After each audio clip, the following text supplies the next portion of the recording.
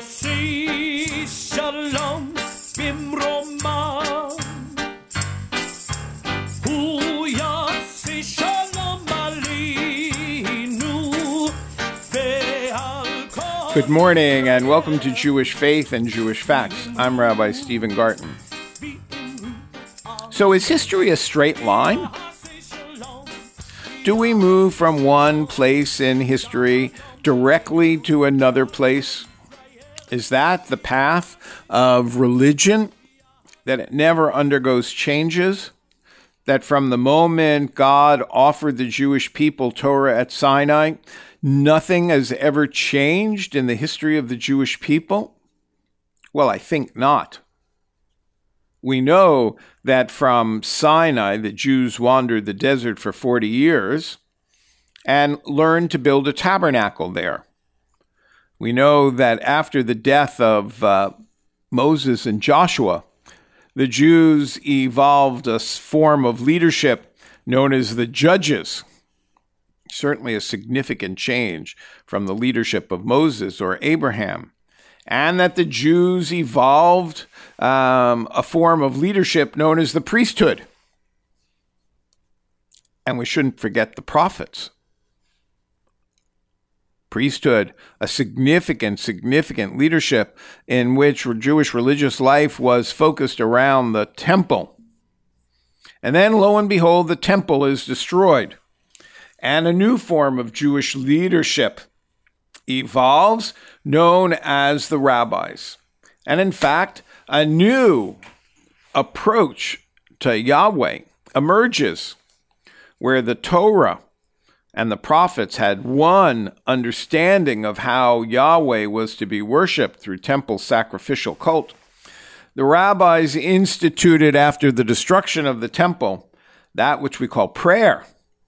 And the rabbis formalized the notion of mitzvot, the commandments of God that would instruct Jews how to live their lives, how every part of their life could be lived in relationship to God's existence. And one would have thought that history should have stopped then, that religious history should have stopped then, but lo and behold, religious history did not stop then for the Jews. In 1492, the Jews were expelled from Spain. The Jews were expelled from Portugal. And those expulsions led to a renewed, intensified sense of messianism, which led, of course, to the false Messiah known as Shabbatai Tzvi, in which almost a third of the Jewish community of East Asia and the Middle East believed that Shabbatai Tzvi was the Messiah promised in the Torah. Of course, he turned out to be a false Messiah when he converted to Islam in order to save his life. But though that messianic attempt failed, it led to the expansion of Jewish mysticism. And Jewish mysticism under the auspices and leadership of Isaac Luria challenged the rabbis and challenged their hegemony over religious practices. That duality between Jewish mysticism and a strictly legalistic approach to Jewish tradition has continued throughout today. But that's not enough. In the mid 16th and 17th century, massive pogroms took place in Russia. Hundreds of thousands of Jews were massacred in the Khmelnytsky pogrom in 1648. That leads to a new form of Jewish religious life, which today we call Hasidism. Hasidism emerges as an alternative approach to rabbinic legalism, in which, in the face of ongoing persecution, the legalistic, elitist legalism of Judaism is confronted with the everyday person's desire to find a path to God. Onward and upward, we have schisms and variations of what it meant to be Jewish.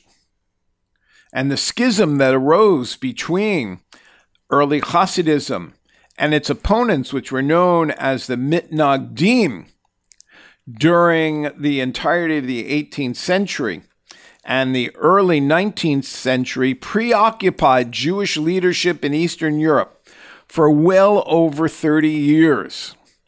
It was a battle over the future nature of Judaism, with the Mitnagdim, those who believed that the status quo was important to maintain, against the threat of change by Hasidism.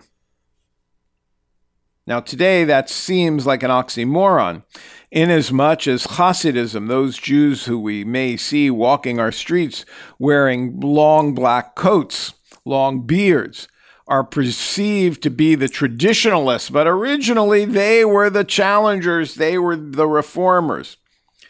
But those two groups, both the Mitnagdim and the Hasidim, did not know that there was yet to be another cultural revolution, which was to take hold in their midst, originating in Western Europe and moving eastward. This revolution made the former sectarian war between Hasidim and Mitnagdim a status quo and a threatening alternative religious perspective pale in comparison. The new movement that would challenge the status quo was known as Haskalah, the Jewish Enlightenment, and was the Jewish answer to European Enlightenment. It started in Germany in the late 18th century with the goal of modernizing society to be more secular and open. Because of the ties between the Jewish communities through trade and immigrations, there was a strong exchange of ideas and scholarship, so that the movement soon moved eastward, arriving in the shtetls of Eastern Europe around the early 19th century. The Haskalah was wholly different from any other cultural revolution Judaism had understood and experienced. Whereas the Hasidim altered ideology and customs, they still maintained a semblance of traditional rabbinic Judaism. The Maskilim, as the proponents of Haskalah were known, overthrew the yoke of traditional Judaism, ushering in an era of modernization, secularization, and assimilation that would change the landscape of the Jewish world entirely. What I want to look at today with you is how this enlightenment in Europe and the enlightenment of the Jewish community has impacted on what you see around you in the Jewish community of your home city. To understand the Jewish revolution or enlightenment that took shape for most of the part during the 20th century, it's important to understand the modernization of Western Europe that gave rise to this evolution or revolution in the Jewish community. Two major movements shifted the European society. The first was the Reformation, started in the year 1517 by Martin Luther, when he disseminated his 95 Theses throughout Germany. His work specifically criticized the Catholic Church, the dominant force in Western Europe, and criticized it for its corruption and clerical abuses that included, but were not limited to, acts of nepotism, simony, usury, and the sale of indulgences. These accusations left Christendom reeling from a schism that grew to rival Catholic leadership. Luther's intent was to reform the church itself, working within the construct of the faith. However, once he was excommunicated in 1521, the new denomination known as Protestantism was formed to cleanse the church of its moral shortcomings. With the creation of this schism, other Christian sects soon arose, altering the landscape of Western European Christendom. The Christian world was thrown into chaos, with bloody wars breaking out across Europe. And these wars shaped much of the 17th century. With the close of the 30-Year War in 1648, one of the longest and most destructive conflicts in European history, and one must remember it was initially a war between Protestant and Catholic states in the fragmenting Holy Roman Empire and gradually developed into a more general conflict involving most of the great powers of Europe. And the failure of the Catholic Counter-Reformation to unify Europe. Europeans were forced to look beyond religion as a common unifier. With the rise of countrywide economies and the expansion of secular power, and geopolitical borders became more important to European structure than religious organizational structure. The nation-state became the primary unifier amongst disparate people living together within a wide swatch of land rather than religion. From there, new forms of government were introduced, including republics, that encouraged secularism over religion. Further, a new intellectual elite arose which was committed to rationalism rather than traditional religion.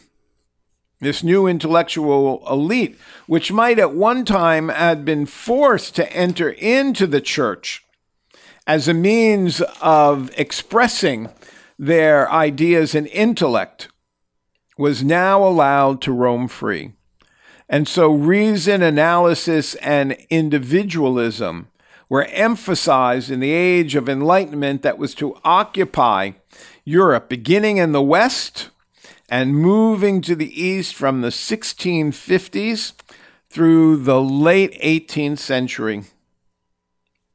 The Haskalah, the German Jewish age of enlightenment, which take place between 770 and 1880, coming from the word seichel, means reason or intellect, was the Jewish response to the age of enlightenment.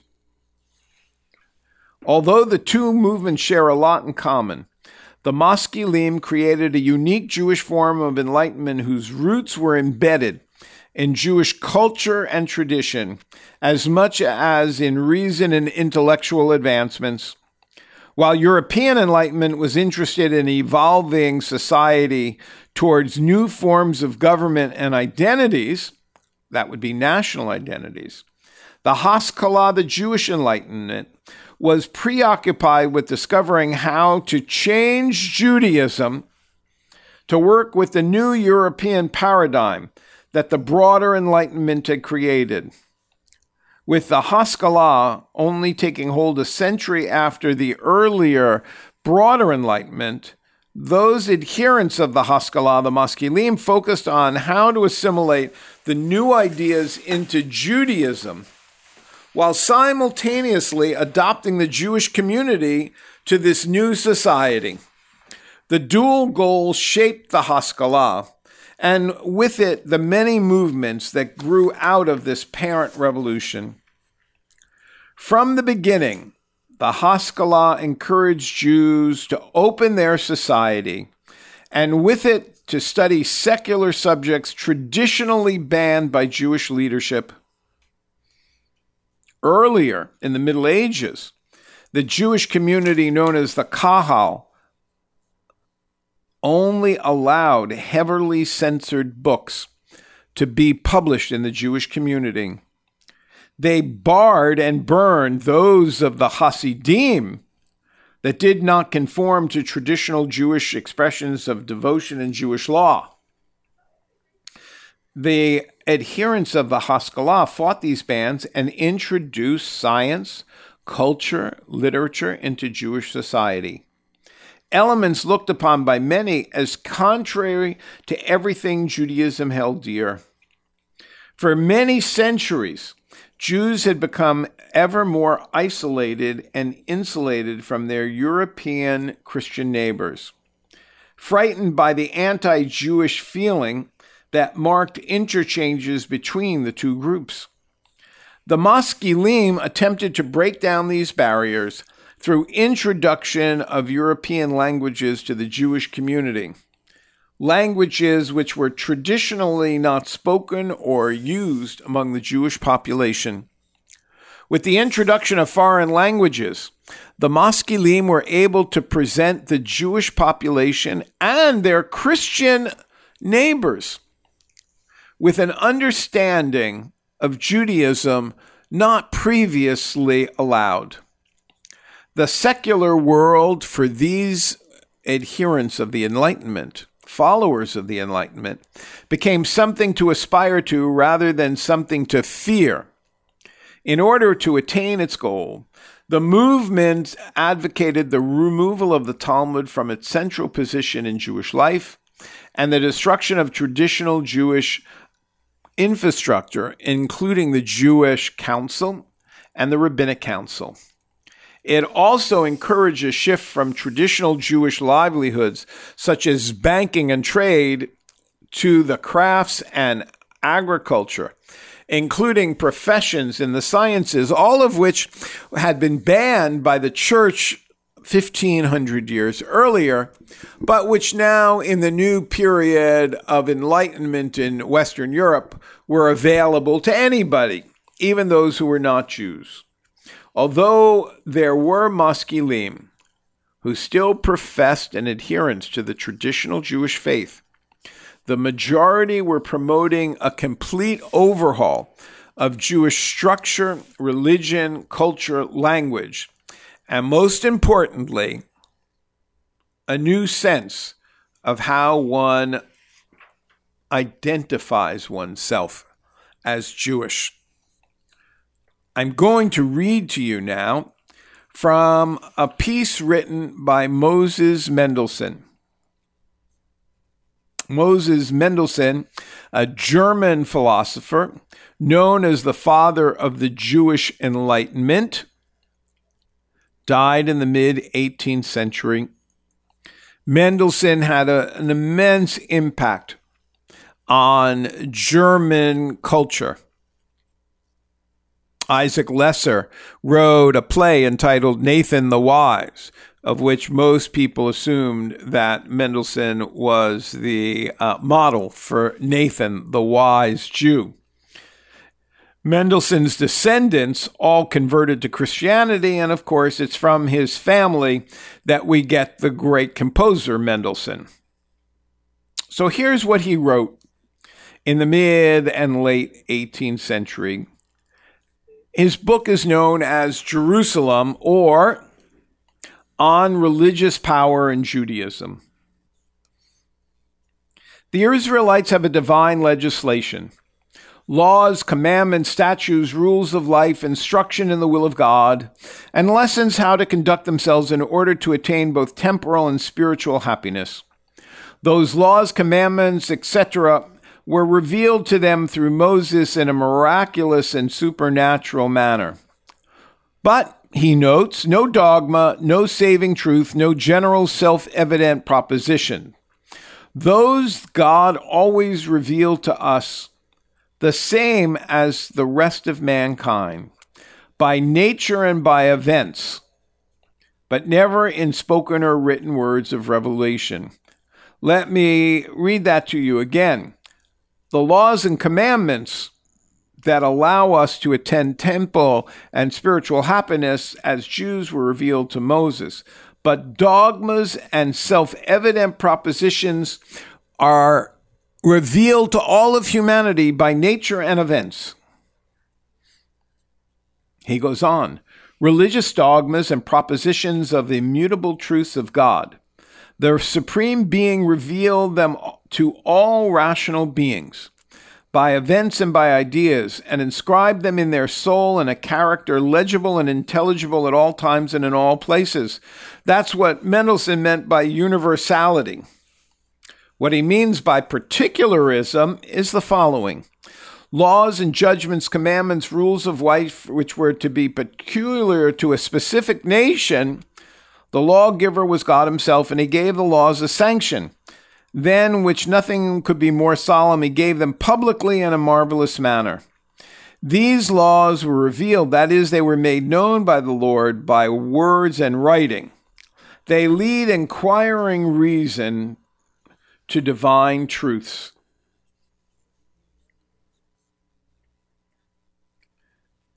Although Jewish nationalism is not yet born during the era of Mendelssohn, it is possible that you begin to see how even Jews began to see themselves as a nation and not just a religion. Now, as the Jews confronted the European notion of enlightenment, and as the Jews tried to wrestle with what it meant to be part and parcel of this new world, something unique in the history of Judaism evolved. The Society for the Culture and Science of Jews was founded in 1819. It was founded by Jewish intellectuals. They write, in order to resolve the discrepancy between Judaism and European culture, what is needed is a complete reform of the peculiar education and self-definition thus far prevalent among the Jews. They will have to be brought to the same point of development reached by the rest of Europe. The society is an association of individuals who feel they have the ability and the calling to harmonize by way of educational work the Jews with the present age. Thus, gradually, every peculiarity or every particular nature which distinguishes the Jews from the rest of the population will be overcome. What did this mean? Did this mean that the Jews wanted to deny Judaism? Did it mean that they wanted Judaism to disappear? I think not. What they believed is that Judaism needed to be completely reformed, changing the peculiar education and self-definition of the Jewish people. They wanted to understand how they could harmonize archaic Judaism with modern Western Europe, with the express goal of removing all peculiarities of the Jews so that they could look like other Western Europeans. Here's a list of the kinds of things that they might have wanted to change. So they might have wanted to change religious concepts, especially the notion of chosenness.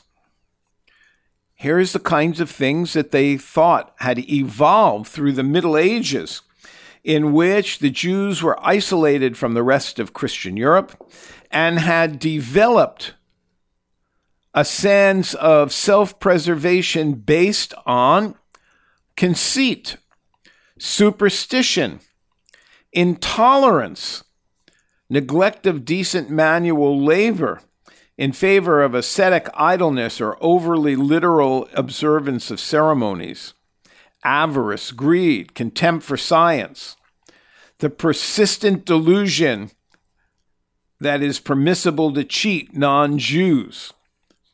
They wanted to change the synagogue services in the form of prayers. They wanted to consider how obsolete and harmful senseless laws could be changed. They wanted to get rid of the power and the fanaticism of rabbis. They wanted to change Jewish schools into something more representative of a Western sense of education. They wanted to make Jews, as best as possible, indistinguishable from their Christian neighbors. They didn't want them to be Christians. They were okay with Jews retaining that which they thought was universal. But that which was particular, that they saw as an impediment for the Jewish people to integrate into Western Europe. Leopold Zunz, one of the great founders of the Society for the Study of Scientific Judaism, wrote, "Precisely because Jews in our times are seizing upon German language and German learning with such earnestness and are thus perhaps unwillingly carrying the Neo-Hebraic literature to its grave, Stein steps in demanding an account of what has already been sealed away.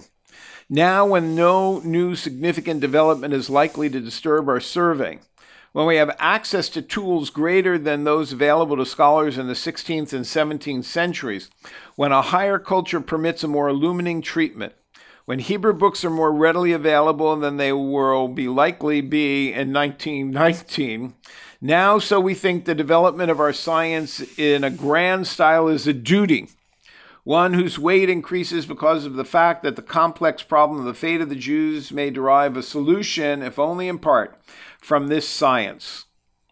So they produced a new form of Jewish scholarship common in today's Jewish studies departments in universities across the globe. They produced a number of scholarly publications culminating in the work known as the Jewish Encyclopedia. Though, because of their presentation of Judaism as a historic relic, as well as their apologetic overtones, individuals influenced by the group often lost interest with Judaism as a religion and found it unnecessary to remain Jewish. Here is the dilemma that the modern Jew faces.